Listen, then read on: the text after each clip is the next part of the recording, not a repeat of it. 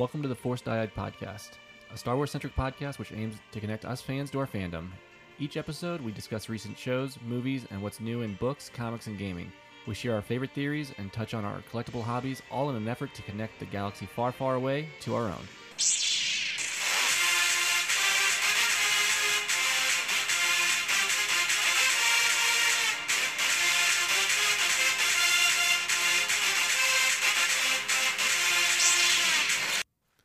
And welcome to episode 3 of the Force Dyad Podcast. You've got Jedi John here with and Obi Sean. Hello there. Now we're here to break down episodes 2 and 3 of The Bad Batch on Disney+. Really excited to get into these two episodes.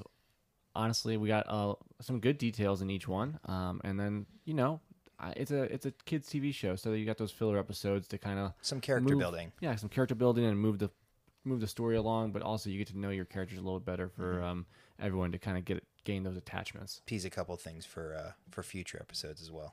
Yeah, and then it gives us the opportunity to dig into them really hardcore because, well, we're nerds. It's what we do. And first we're going to plug some socials. Yes. And then we'll jump right in. Yep. So on the socials, you can find us on Twitter at Force Dyad Pod. And then you can find us on Instagram and Facebook by searching the Force Dyad Podcast. So, and then as far as where you can find the podcast currently, we're on Anchor and Spotify and Pocket Cast currently with Google Podcasts, Apple Podcasts, etc. On the way. Really excited stuff there. Like, it's amazing how they just link up everything and they get us out there. So really appreciate that. Mm-hmm.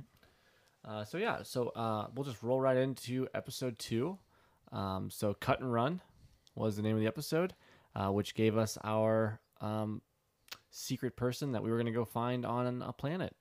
A reintroduction to a face we've seen a long time ago. Yeah. So we run into Cut and his entire family again on planet Seleucami. I didn't want to mispronounce it, so I'm glad you had that down.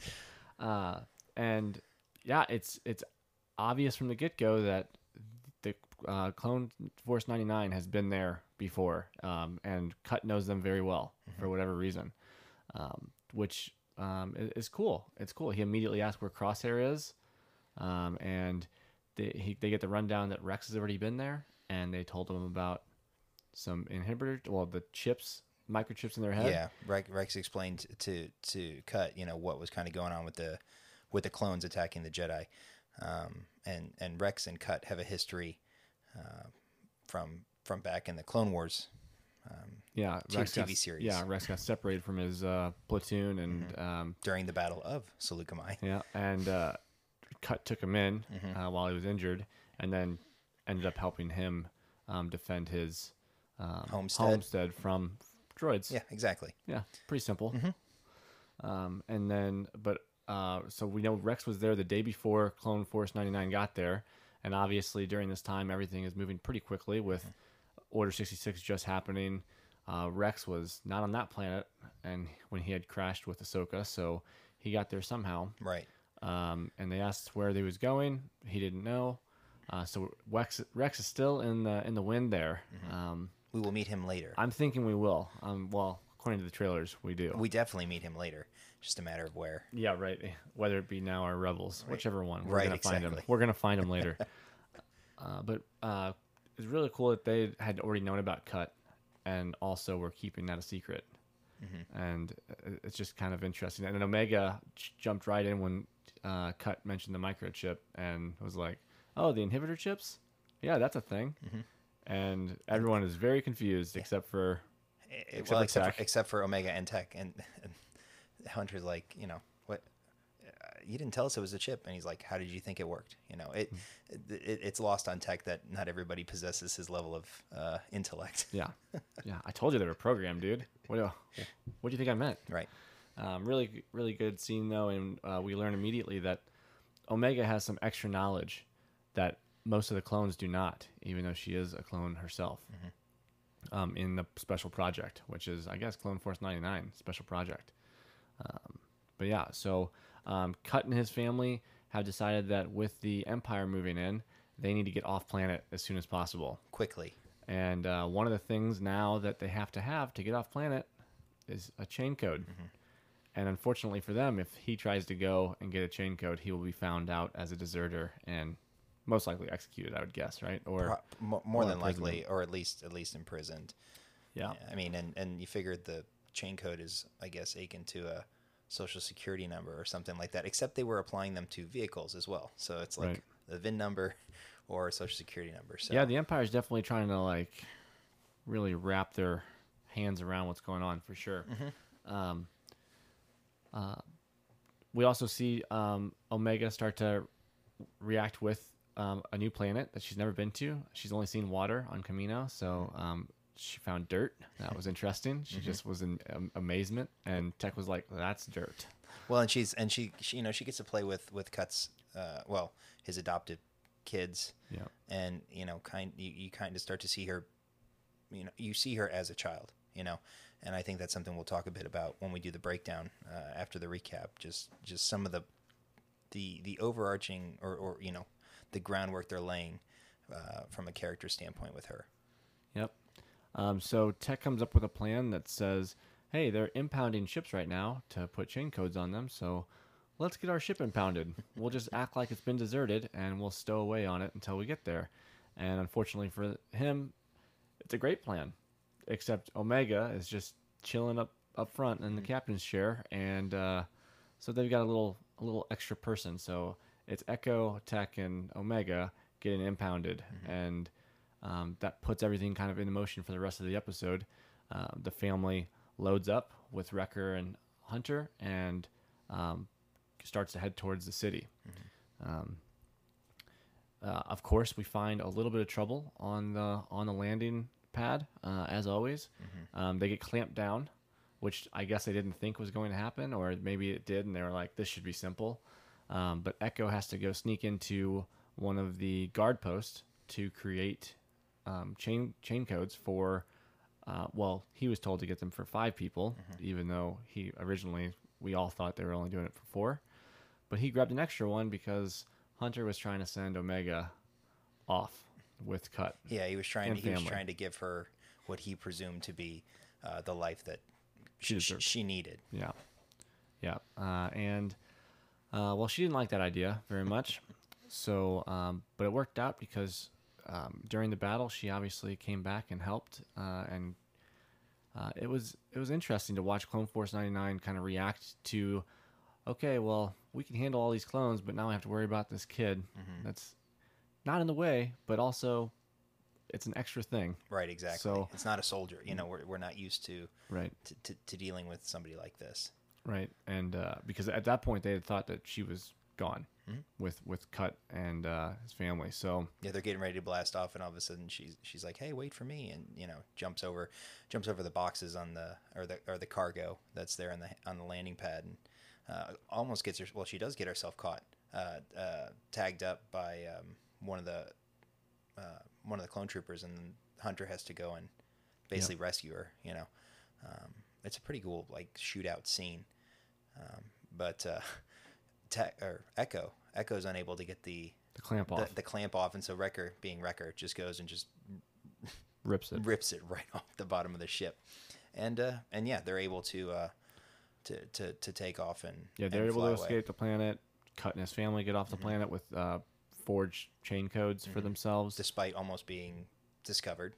Oh yeah, they did have that scene on the ship, like at the boarding. They're getting ready to board, and the clone officer overseeing it goes, "Hey, you look familiar." And then, just as he's presumably about to make the connection, they're like, "Hey, we've got a problem over the landing pad." So fortunately, they're spared there, and they get to board. And we don't know where they go. I don't think it's known where they take off to. So they didn't say where they were going. They just, the entire time, we just have to get off planet. Correct. So good for them. Successful mission, so to speak. No casualties. That's a good one. And that kind of closes out episode 2. What out of 10, what would you give the episode? It's a solid 7. I mean, nothing crazy happened during it. It was really just one of those move some story details along, move some character development. We got to see a few things I know we're going to go into. But yeah, I'd give it a 7. That's solid. I mean, solid episode, nothing special. Yeah, I mean, comparing it against episode one is, I mean, you can't. It compared to episode one, everyone thought it was a letdown, Yeah. or Which, slow, or you know, well, I mean, you're talking about 3 days after episode one too. We didn't even have a week to process episode one, that's so true. and it was 70 minutes. So we're talking about half the time for the episode, and well, less than half the action. Right, That's for sure. exactly. Yeah, I would agree. I'd probably give it a slightly higher, maybe like 7.5 to, I don't know, 7.5 to 8. Just because I always appreciate, I appreciate the character building and the story sort of development, and what they're trying. I think what they're trying to do with not just Omega's character, but the clone, the Bad Batch in general. And so yeah, I yeah, 7.8 maybe to 8, I guess, for me. Yeah, IMDb and their critics on there have it at a 7.6. So yeah, right in the middle. Yeah, not a bad episode. Just nothing crazy action. Nothing to write home about. Yeah, nothing. Yeah, not forgettable because we did learn a few good details that we're going to go into. But yeah, really just kind of cut and dry. We have to get off this planet. Cut and run. Cut and run. That's it. The name, the name of the episode is very fitting for the feeling. So as far as going into a breakdown now, trying to highlight some of the, I guess, bigger pieces. I think one of the first things we get in the episode is we get to see Omega being a kid and experiencing a new place, similar to anybody else that's never been on a planet with anything but water, or like we saw Rey in A Force Awakens when she went to a planet that wasn't just sand. When she went to Takodana and she's like, I didn't know there was that much green. Right. So, I mean, you get to see that wonderment, and as a child, not an adult, even though Rey was definitely still like blown away by it. You see Omega like bend over, get down. What is this? Like, she's curious about what it is. She picks it up, she, like, lets it fall out of her hand, trying to kind of just figure it out. And it really was like that moment where you're looking at her as really just a kid, definitely not a soldier, definitely not a normal clone. Like, she's a child. Exactly. And even when she steps out of the ship for the first time and she sees sun, like, they don't even have sun on Camino. It just rains all the time. It's like Seattle, apparently. And so it's fun. And I actually tweeted about it, about how innocent the dirt scene was. It's dirt, right? But you get to see, like you said, just her be a kid and see her learning and experiencing new things that she's never seen before. And it's almost like we'll probably see that to some extent in each episode, because everywhere they go will be something new for her. And I think to branch off of that, you have the Bad Batch's interactions with her. And there's a scene about halfway through where they're playing ball, her and Cut's two kids, and the ball goes over the fence, and they're like, okay, don't worry about it, we'll go back and get it later. And her not knowing any better, her wanting to help, she ends up putting herself in danger by going and getting the ball, and she has to be rescued from, it's kind of like a saber cat, I guess. Yeah, I'm not sure what that was exactly, but yeah. And so, she's rescued, and then Hunter just lays into her, and Cut has to stop him and be like, she's a kid. And as a new parent, it's this whole episode, and maybe that's why I enjoyed it so much, is I related a lot to what Cut's wife said about how kids, their job is effectively to get in trouble. They will find trouble. And as parents, it's our job to protect them. And, it instantly made me think of my son and how that's right. Like, he doesn't know any better. He's exploring, and everything and it poses a potential danger to him. And then how I react to him doing these things, to him exploring, it's like Hunter reacting in a way that he's used to, like, oh, you should know better, and failing to realize that she's just a kid, and She has no way to know better. she has no clue, right? She's learning, and he's learning, just as any new parent does. Yeah, and that's one of those first moments where I think he realized, like, I knew we had a kid with us. I didn't know what that meant until right now, and there's a problem here, which is why we get later in the episode him trying to say, "You just don't belong with us." Like, that's the problem. Is we don't know how to take care of you. Exactly. So. And just understanding that he's making a decision that he thinks is best for her without even, taking into account her thoughts on it, right? And granted, she's a kid, but she came with them because she wants to be with them, and that's the last scene is her and Hunter speaking, and she says, I have a lot to learn, and he goes, so do I. And so that's going to be something, again, I think that is developed, throughout the season is, and he says, if this is where you want to be, this is where you're going to stay. And so I don't think we have to worry about them trying to ship Omega off anymore, but just that growth, that character growth, while it was a slow episode, I, again, personally really identified with that sort of underlying message. No, absolutely. I mean, and it was big. I mean, it's big for them to all grow. I know we've seen all the memes out recently with, it's like the 3 Men and a Baby memes, but it's the 4 Bad Batch members with Omega in Exactly. the middle. And it's funny, and you expect that, and you've got the goofball in Wrecker, and you've got like the really smart one that's just in tech, and then Echo's just kind of more, he's there, but and then you've got Hunter that's really trying to play dad, but has no clue what he's doing. So just like most new parents, right? And yeah, it's just it definitely a cool scene, and there's a couple of those in the episode, even at the end when all that foreshadowing came true really quick this episode, where she said kids will find a way to get into trouble, and sure enough, I thought you were going with them, and now you're in the middle of a firefight, and I have to take care of you. Got to rescue you. So yeah, really cool stuff. Yeah, other than that, I think the biggest detail we got the rest of the episode was just the fact that Rex had been there the day before, which means he's well, we knew he was on the move anyway.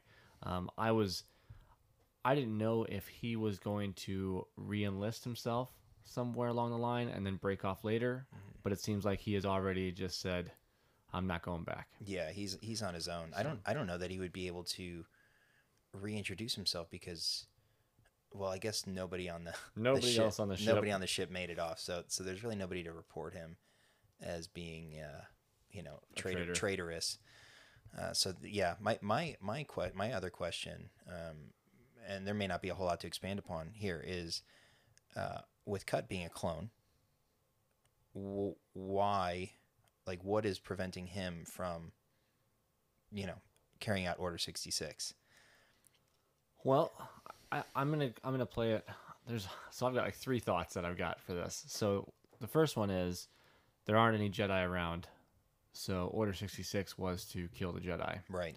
So unless it's expanded into and help me create a new empire, but I don't think that's the case. I think it was to kill the Jedi. Right. So Cut just didn't have anybody to go after, so he has no effect. That was one of my thoughts. Did you have a thought, or because I can keep going because I've got 2 more thoughts. Well, you keep going, and then I'll see if something that's if what's in my head meshes with what you're thinking. All right. So second, the inhibitor chip has just malfunctioned. It completely is not there, doesn't work, which would make sense because he was able to. It allowed him to desert. It allowed him to desert in the first place. And then the third piece kind of goes. My third thought kind of goes with that. Is that he was also a enhanced clone that they had put into a different troop, and that's why his inhibitor chip wasn't working, because most of the Bad Batch inhibitor chips are not effective. So that was kind of my thought on that, is like it's got to be one of those things. But I mean, he never really showed any enhanced skills, right?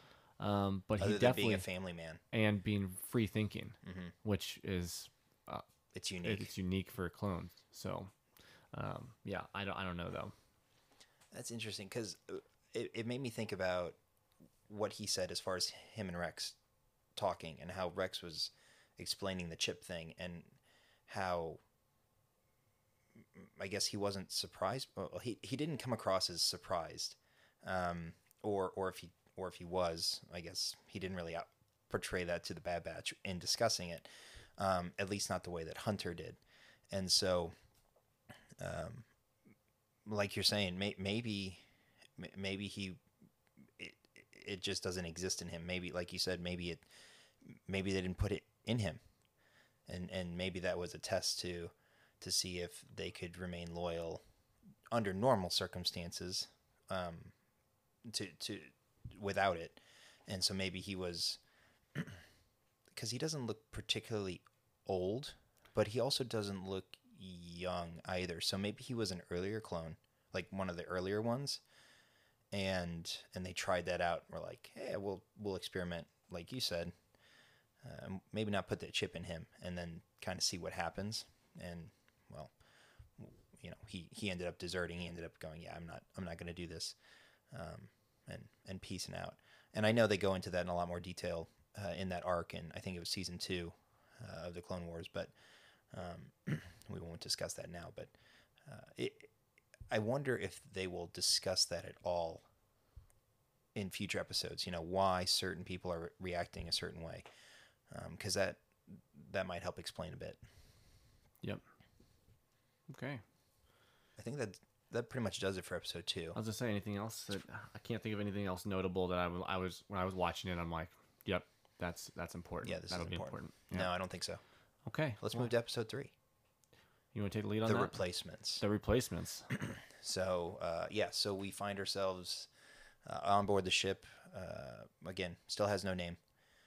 Blasting. Yeah, waiting on that. It's got to have something. It's got to have something at some point, and maybe they're, they're waiting to they're waiting to reveal it because they want to sell toys for it, but don't want to spoil it. But anyways, they're flying through hyperspace. Tech and Echo are arguing about, if Tech had taken the time to fix certain onboard components, they wouldn't have all these alarm bells going off. And meanwhile, Tech is tinkering with this like headset thing, which is meant to, I guess, identify or find the inhibitor chips. Yeah, he said it was a scanner. Yeah, for the inhibitor chips, and so they're definitely going to look for theirs and see if they can remove them, because they don't want to be controlled. And I think that's also going towards something else down the line. But we'll just continue with the recap. So. Right. So blasting through hyperspace, they're bickering, and then all of a sudden they drop out of hyperspace, out of nowhere, and end up crash landing. Yeah, failed. Hyperdrive failed. Right. So crash landing on just a random moon. We're not given a name of the moon. And during the crash, Wrecker is seen to just smoke his head on the lap bar, the overhead restraints, and all he does is spend the rest of the episode griping about it, which actually allows him to do something cool at the end. But anyways, they end up crash landing on this moon, and after doing diagnostic, they determine, hey, this capacitor is bad. We got to replace the capacitor. Fortunately, they have one on the ship. Omega tries to help find it, only to come across Crosshair's gear. They all kind of stand around looking at it awkwardly, I guess reminiscing, and Omega makes a comment about effectively he's doing what he's designed to do, and which, again, kind of piques everyone's interest, and then they just leave it there. So anyways, they need to replace the capacitor. Omega notices that there's, or sorry, not Omega, it was Echo. When Echo and Tech went outside, noticed that there's a critter running around, which they call an Ordo moon dragon. And so they input, or they replace the capacitor, only have the dragon steal it, and then they have to go fetch it. Because they're attracted to, I guess they're like attracted to power, energy and like power sources. Yep. So they then cut away. We go back to Camino, and we see Governor Tarkin now. Yeah, now governor. Now governor. Congratulations on the promotion. Again, with Nala Se in the med bay with Crosshair, and we meet the Imperial officer that we see in the hologram in episode 2 as Rampart, and he's effectively in charge of coming up with a conscripted squad of troopers as part of this phase out clones and bring in the conscripted or the enlisted soldiers. And so they're continuing to experiment with Crosshair's inhibitor chip, trying to slowly amplify it even more. And they decide to put the new elite squad to the test. Tarkin sends 4 elite troopers along with Crosshair back to Onderon. And we did find out that they used to be Republic fighters. That is true. And they were not happy with the Republic. That is true. So the one who's got a big mouth, I don't think they ever actually gave him a name. I think he was ES01 in the credits. But he basically says that the Empire's done more for them than the Republic ever did. Pay them, feed them, give them shelter, etc. Basic necessities, human necessities. So they're sent to Onderon to basically finish the job that the Bad Batch had failed to do previously. Find Saw Gerrera and take him out. And so they come upon the same encampment. It appears that they're getting ready to pack up and leave, and the elite squad basically ambush them. And they take care of them pretty quick. They do. They take care of all the main soldiers or the main fighting force, and there are still civilians there. And it's interesting because just like Hunter did with Crosshair, the elite squad trooper speaks up because Crosshair is there to finish the mission, and the mission was to, find and terminate Saw. Saw wasn't there, so he's going to finish the mission anyways, which means terminating all the insurgents, everybody. And the elite squad trooper speaks up and exclaims that, I'm not here to be an executioner. I'm here to be a soldier. And Crosshair, immediately just says, "So you're not going to you're not going to find it." Yeah, exactly. You're not going to finish the mission. You're not going to follow orders. And he's like, "No." And he turns around, and Crosshair has swift punishment for a dissenting trooper. Excuse me. And again, he says, "Good soldiers follow orders." And so he tells the remaining troopers to finish the job. Yep. And we get, short of Anakin, actually, it's probably on par with Anakin offing the younglings. Yeah, because it's basically just a family. Yep. And they're taken care of, so to speak. And so we cut back to the moon, and Hunter and Omega convinces Hunter to allow her to go with him on the search for the capacitor. They're kind of ambushed. Just a quick attack.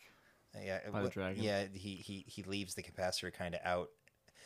Quick attacks Hunter, Pikachu style, and knocks the mask off. So he's basically incapacitated. Omega takes his blaster, jumps down the chimney, the tube, cave, lava tube, cave, whatever. Yeah. That the dragon had climbed into to track it down. She ends up finding the dragon, distracting it with her flashlight, and grabbing the capacitor and coming back out. And I definitely got that. I guess we'll finish the recap, but it was interesting during that scene because the creature was like angry and then kind of settled down. I think I know where you're going with this. We'll catch up. We'll talk about that during the breakdown. And so she finds the capacitor. She's able to lure the dragon, I guess, away or into its corner with her flashlight, and she scurries back out. After Hunter finally comes to and realizes Omega's not there, she finishes the mission, and we come back to the ship, and there's a surprise waiting. We go back to Camino with the troopers coming back, and they realize that one's missing, and Tarkin, he seems to be on board with the clones, the elite clones training the conscripted or enlisted troops, which is what Rampart is. His Project War Mantle, I think, is what they've dubbed it, which is the sort of the phasing out, I guess, of the clones and building the stormtrooper, Right, but the the Galactic clones, Army, but the clones with or the Imperial Army. Excuse me. the highest level, I guess, for inhibitor ship and stuff like that. Like they're like they can be in charge. Right, the elite ones. Yeah. And so, so that'll be actually interesting to see how that progresses throughout the season. And then last scene, we cut back to the ship, and they celebrate Omega for effectively completing the mission. And at the beginning, during ration time, Wrecker was going to take her food, and Hunter made a comment that she didn't even have a room to sleep in. And so Wrecker took stuff from around the ship and actually created a room for Omega up in the gunner seat, Yeah, I the think. light gunner seat, yeah. And the rear gunner seat. And so she now has her own place. She's part of the crew. One of the crew. And so and it just and the episode ends with her smiling, in her space and kind of looking, I think, up out. And it cuts off. So as far as the episode goes, I would probably give it, again, probably maybe an 8. The Crosshair sort of scenes, while very dark and, I mean, dark's probably the best way to describe it. It does a lot, I think, to explain where he's at as a character, mostly actually entirely against his will, and then the I guess for all intents and purposes fetch quest of go fetch the capacitor that the monster stole. Even that, while I mean it's necessary to show that Omega is capable, as well as potentially hint at some of the other skills she might possess. So yeah, I'd probably give it an 8. What about you?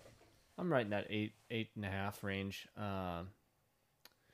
If I was having my kid watch this with me, it'd be tough because the Crosshair scenes are really dark. Yeah, for a children's cartoon, it's dark. And I know this is probably meant for the 12 to 15-year-old kid, but yeah, any younger than that, I mean, you'd be explaining stuff. Like you'd really have to explain stuff. And yeah, but overall, yeah, an 8.5. That Crosshair scene was dark, and it kind of it shows you the beginning of what they're doing, which is will evolve into stormtroopers and elite squadrons or death troopers and any of those special forces. Mm-hmm. So and Rampart talked about the trooper and how with more training and more time and more soldiers we can make this work. Mm-hmm. But Exactly. I need more resources for it, kind Right. of thing. So that was good. And then yeah, I mean Omega coming through with the mission, good stuff. But yeah, like right in that 8.5. That's probably a sweet spot. Yeah, and IMDb gives it an 8. So Solid 8. Yeah, solid episode.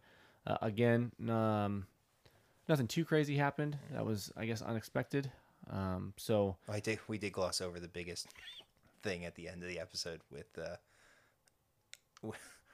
Lamasse and Nala Su. oh yeah, That was kind of important. I mean, we'll talk about that in the breakdown. yeah, it's not critical to. something else is going on. Right. Yeah. There's some other plays here now. I suppose it's not as critical to the overall recap. No. But we'll talk about it in the breakdown. Yeah. So I guess to start with a breakdown, we glossed over this one too in the recap, but on the crash landing, Wrecker hits his head pretty good. Mm-hmm. And he starts like really rubbing, and we haven't seen Wrecker other than when he was shot in any kind of like instance where this is a problem. I just worry about, if it hit his head, what happens if it knocked his inhibitor chip to a position where he might respond to orders? Because he's grabbing, he whines about it the entire episode basically, and every time he touches his head, it's right in that area where the inhibitor chip should be. Yeah. And from what we've seen in previous clones, yes. So I'm curious to see if that turns into anything. I think that Wrecker is just, I don't know if you can make him evil. I for the show purpose. just because he's the fun one. He's a lovable goof. Yeah. So it'd be hard to say, yeah, let's just go ahead and flip that switch on him. It'd be different if they had to deal with like Tech as a bad guy for a minute before. With the evil genius. Yes. That would be a good one. Well, and I think if it is something with his inhibitor chip, that he'll be the first one that Tech uses his new gadget on, to try and, one, see what's going on, and then two, maybe there's some way to control it with it. I'm not sure, but yeah, for a guy who got shot with a blaster bolt, he sure was complaining about his head hurting a lot, like a lot more than when he got shot. So it's probably a decent guess to assume it's the inhibitor chip. Yep. Yeah, that's just my thought on that. I guess the next part of it would be skipping ahead to that shadow dragon, the moon dragon. The Ordo moon dragon. Thank you. I don't know. What are your thoughts on Omega and how she dealt with that? It reminded, I think this is maybe where your thought was. So there's a couple, right? So it's either the Beastmaster skill that a Jedi possesses, both that Anakin displayed in the Geonosian arena with the Reek, right? Yeah. Was the Triceratopsy looking bull thing, and then also Rey with the sand snake thing, that she had to steal had to get the Sith dagger back from. Yeah.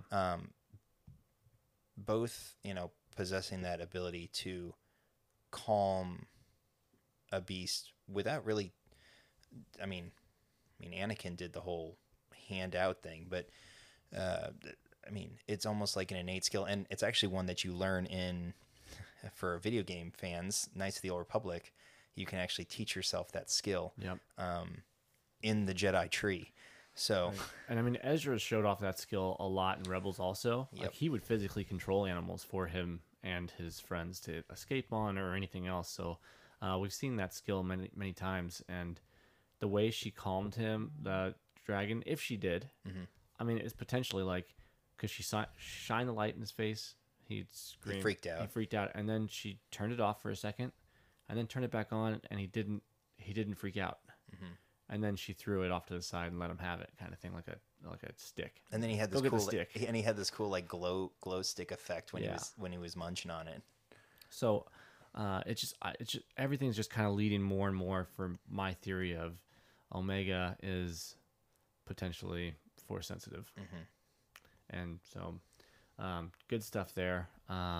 Is there anything else you want to talk about on that scene? Or? On that particular scene, no. And then we did catch her talking to talking to Hunter about Crosshair during the episode, saying maybe there's a chance that we can help him. Oh, yeah. And that goes off my theory from last week was I think they're going to try to turn Crosshair back throughout the show this season, which with a scanner being made, Omega saying that during this episode, I think that's the direction they're going to eventually at least try to go. Yeah. That's a good point. It's that he didn't want to leave him behind, and she's like, well, let's get him back. Let's go get him. So, I'll be really curious, especially with how he acted in this. It was a weird juxtaposition, because they're like, hey, let's go rescue him. And then he's executing civilians, actively just killing people. Right. Yeah. And so that's going to be a long pullback. Or maybe it's as simple as just turning down the volume on his inhibitor chip. Yeah. I guess we'll see. And we did skip over something with Crosshair while we're on his topic is we brought up during the recap that they came upon his gear on the ship. Well, at the end of the episode, when the Elite Squad gets back, they go into Clone 99's barracks, and Crosshair is back in his bunk, but he walks back in. You see the stuff, the markings for the tally marks on the wall for the missions completed. He's looking around. I think there's a piece of him that is remorseful. Oh, he's sad. I think he's sad. But like he's doing what good soldiers do. So, and And the room was clean. The And barrack, oh yeah, well, the barrack was yeah, bright and shiny clean. yeah. So that was an interesting how they came upon his gear early in the episode, then they closed out with him getting back to where they would have been. Mm-hmm. Well, and it was interesting too in that scene back in the barracks because each person has, or seemed to have, at least on the one side that they showed, have something etched or painted on the wall of their bunk. I think there was a skull, and I think there was another one on the back bunk. But then Crosshair's bunk is just, it's bare. It's very, again, very matter of fact. It's where he sleeps, and that's it. He doesn't, And again, I think it goes kind of back to his personality of being very straight laced, kind of cynical, that sort of stuff. Like he sees his job as being a soldier and nothing more. Yep. And then that takes us to, I guess, the final scene when we the big scene. I mean, like that's, I think, the most theory worthy scene of certainly of the episode, perhaps. Yeah. Entirely. What was Lamassu and Nalase talking about? Right. So exactly. Right. Because we know they're talking about Clone Force 99. Mm-hmm. It's very evident that they need one of them back because Django's strain is, diluting too much now. It's a copy of a copy of a copy of a copy. You're gonna slowly degrade that source file if you look at it from a computer standpoint. So they need a new host, and they want to use one of the enhanced clones. And so we don't know which one they're gonna go for. I would think, Hunter or Tech would probably be ideal candidates, and we don't know what exactly Omega is yet. Right. But if I was going to build an army out of somebody, those would be because Wrecker's big and strong, but that's just it. He's big and strong. Not a whole lot of tactics there. He gets told what to do. He doesn't even memorize the hand signals for what the plans are. So, really interesting stuff there. Well, and it all stems from the fact that Tarkin, is hell bent on getting rid of the clones as fast as possible, and the Kaminoans' job is to make clones, and so they're quickly, Lamassu is quickly seeing themselves being made redundant, and they have to figure out. They have to move. I think they even say we have to move to the next phase. Yeah, they have to find out a way to make the Empire interested in their product. Right, and so you've got essentially what will become, I guess, a Phase 3 clone, because you had your Phase 1, you had your Phase 2. I think Rex was a Phase 2 clone. Yeah. And then so now you're moving to the next phase, whether that's Phase 3 or it's called something else. I don't know. The other thing I'm really interested on is they said they have to go get one back. Crosshair's on facility, so they don't want him. They don't want to use him. That or they can't anymore. Well, they could. I don't see why they couldn't. They could use his DNA. It doesn't. The inhibitor chip doesn't affect his DNA. So yeah, there must be something. They're looking for a very specific set of skills. Well, and that's what they say.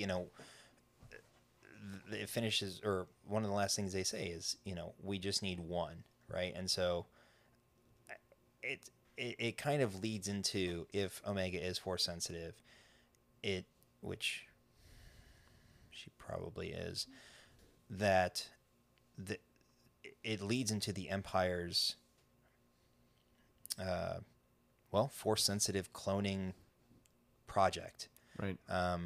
Which we see in the Mandalorian, right? On that outpost, which happens to be on the Outer Rim, and so it would be the start of that. It would be, because that would mean that they are relevant, because the Emperor would be like, I need that, so keep them around. Right. Otherwise, the Kaminoan people would be probably destroyed. For sure, and by having Force sensitive beings, it would allow Palpatine down the road to basically pass himself off into new Force sensitive hosts.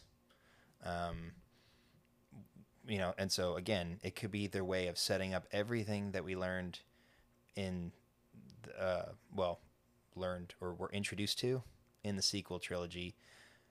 The stuff that, again, going back to the Mandalorian, you've got the Kaminoan scientist who's experimenting on Grogu, who is force sensitive, obviously hugely force sensitive, Baby Yoda, and then we find that outpost in the second season where they have all these clone specimens of presumably force sensitive beings, which is why they're trying to get Grogu back. And so that had to start somewhere. Grogu wasn't the first. I like that. And just to expound on that a little bit, what if it's not one of the clones they need back? What if they need a Jedi? Which goes to the discussion of how many altered clones were there, Right? And they have 5 left, but that doesn't mean that they were 5 to start with. It implies that there were certainly more than 5 at one point, and so that's a good point where we're meant to believe that it's one of the Bad Batch or Omega, who I guess is part of the Bad Batch now. That you're right, maybe it is a clone Jedi that nobody knows about, Or just a Jedi as a host. Or Sith, Because they're looking for a host. or Sith. Yeah. Could be. Snoke confirmed. Nailed it. Snoke. We figured it out, guys. But You that heard it here first. But that is the biggest what's going to happen Scene that we've gotten so far. And I mean, how it ties into, again, everything else we have from the Mandalorian to the sequel trilogy, because they're going to find a way to explain Everything's all of it. connected. Everything is connected. And Thank I know you, Dave Filoni. And I know that they've explored some of the topics in the novels and stuff like that. Unfortunately, I think many of the novels aren't considered canon for one reason or another, and so whether those explanations are accepted, I'm gonna use air quotes there, remains to be seen. But we know everything in these shows, in these upcoming movies, everything that is made by Disney is considered canon. And not that canon versus non-canon is important, because it's all Star Wars and we can love it all. But if you're trying to connect the dots of a consistent story, this is probably the building blocks of that arc, of that cloning arc for force sensitive beings. Yep. Yeah. So that's good. And I did see, just to finish that up, I've seen it online here over the last couple of days of the tie-in to Starkiller from the Force Unleashed games and stuff like that, with him being a clone. So I don't know that, in my opinion, I don't know that they would make him it'd be him. I did love those games. They were a blast. Non-canon, but who didn't love to just pick up a stormtrooper and throw him off the scaffolding? Yeah, it's the same thing you could kind of do in Jedi Fallen Order, right? Which was a lot of fun. It was also a lot of fun. Force stopping rocket and then force pushing it back, and here, eat that. No, you take that one. I don't want it.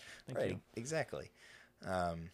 So episode 3, I think, again, ends setting us up for a lot of good stuff, not just with the cloning, with the Kaminoans, but also with that transition from clone trooper, as the primary soldier to, they eventually are all phased out, but bringing in more enlisted soldiers, and then training them or having them trained. I'd be curious to see if they pull in additional clones as elite squad commanders. I'm sure that's got to be their plan, because they'll be 100% loyal at all times.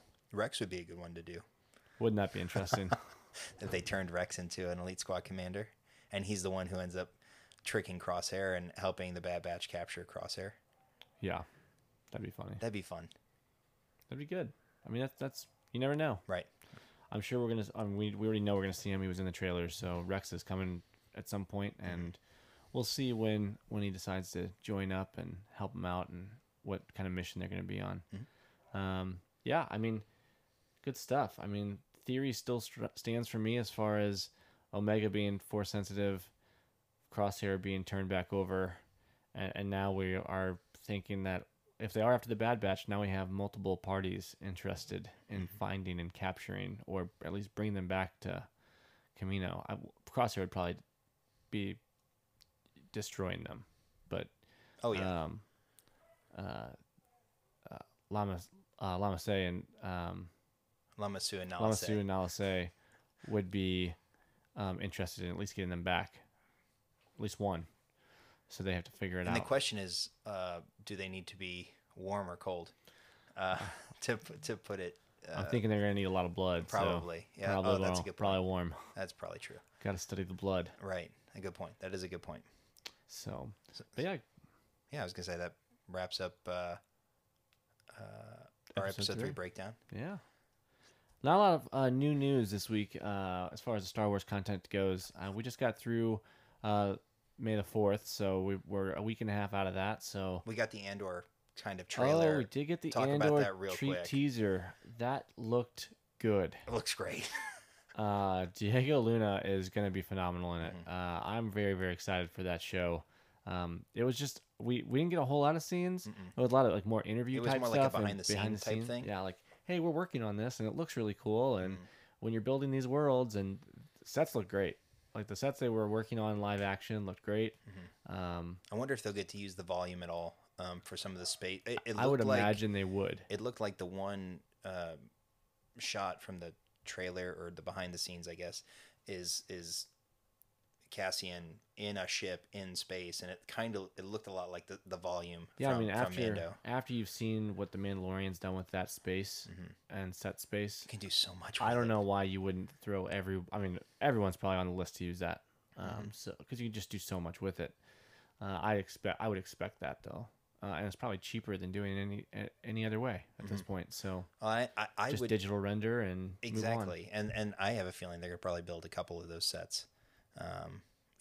Volume 1, Volume 2, Volume 3. Yeah. And Omni screen volume shot in IMAX. So, but yeah, the behind the scenes or the trailer looks good. Looks great. That show has a lot of potential to kind of give us that that grittier side of that you kind of got from Rogue One, but you get it on a more episodic basis. Yeah, and it'll be good too because it just reminds you that both sides are at war. Rogue One definitely reminds you of that, especially when he was talking about you don't know the things I've done. Well, we're gonna find out some of them, and I bet they're not pretty. So it'll be really cool to see that aspect of the rebellion because they painted it in a really nice picture during the original trilogy, and well, it's not always that pretty. Yeah, the rebels are seen as the quote-unquote good guys. And, I mean, the things that were done to achieve victory were, some of them were, again, just as dark as what Crosshair did to that. Yeah, I always go back to The Mandalorian civilians. Season 2 when Cara Dune is talking to that Imperial pilot on that ship. Oh, yeah. And he's like, how many people did you lose on Alderaan or something like that? Like digging at her. And then she just said, too bad you weren't on the Death Star. Or no, he said, I was stationed on the Death Star. And she just said, which one? And then he was like, millions of people died on those starships. Oh, yeah. And I'm like, that's a pretty solid point. Like, I mean, in our eyes, it was evil, so it was acceptable losses. Right. But millions of people got killed on those. In war, there is no good side and bad side. There's both sides do things that are ugly. Yeah, war is ugly in and of itself, and it's no different for Star Wars. Yeah. So yeah, that comes out 2022. Yes. I think is what it said. So yeah, we'll be looking for more actual, I guess, real trailers with scenes and stuff. But it's gonna get the same. It's gonna get the Mando treatment, I'm sure, with kind of that movie budget, and I don't think they're gonna spare any expense with these upcoming shows. Both Andor, Kenobi. I really do wish they would do multiple seasons of that too, but I don't know if they're going to. I don't. I know they're slated for 12 episodes now. I that might be it. Is it 12? Yeah. Okay, because I think last I saw was 8, so that's nice. At least they're giving us 4 extras. Yeah, and it's possible that that's still going to change. I mean, it's still very early. Yeah, I fingers crossed for I'm hoping we get multiple season seasons. Kenobi. It does say season 1, and it's open-ended 2022 through. There's no like for Kenobi or Andor. Andor. Okay, so Andor's 12 episodes. 12 episodes, yeah. Okay. Kenobi, yeah, that was. I think Kenobi's 8. Sorry about that, yeah. So we're just mixing and matching there, but I think Kenobi is a limited run, though I wish we'd get more. So if we're only going to get 8 episodes or whatever, I'm hoping that they're maybe an hour long, a la like a Game of Thrones episode or something like that. So, yeah. I think there's only 6 on there right now. Oh, that's going to suck if it's only 6. Yeah, it's a just TV miniseries. Yeah, because it's just Obi-Wan Kenobi, right? That's the name of it. I thought it was just called Kenobi, but yeah. I mean, if it's got Ewan McGregor in it, then it's the right show.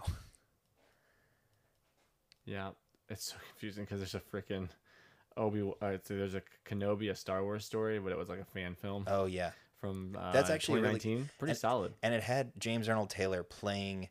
If it's the same one, it has James Arnold Taylor as the Imperial officer who's fighting, the Obi-Wan Kenobi in the fan film. And again, for those of you who don't know, James Arnold Taylor played or voiced Obi-Wan in the Clone Wars. Yeah. So.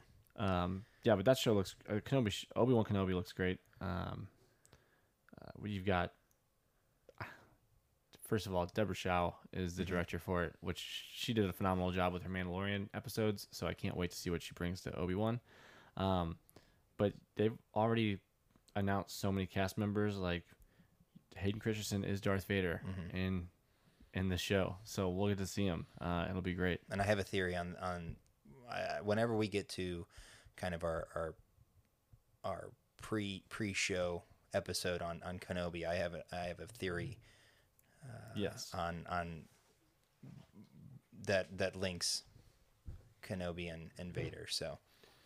Yeah, but we can't wait till. I mean, we've got all kinds of great shows between Visions and Rangers of the New Republic, Ahsoka coming up. Like, yeah, I'm really excited to see Acolyte. Of the shows that were announced, a few months back, I think Acolyte is going to be one that I'm looking forward to most, just because we don't get a Sith side of any story of anything. Yeah, and so to give us kind of a background in visual form, obviously it's been explored in print. Yeah, to a huge extent.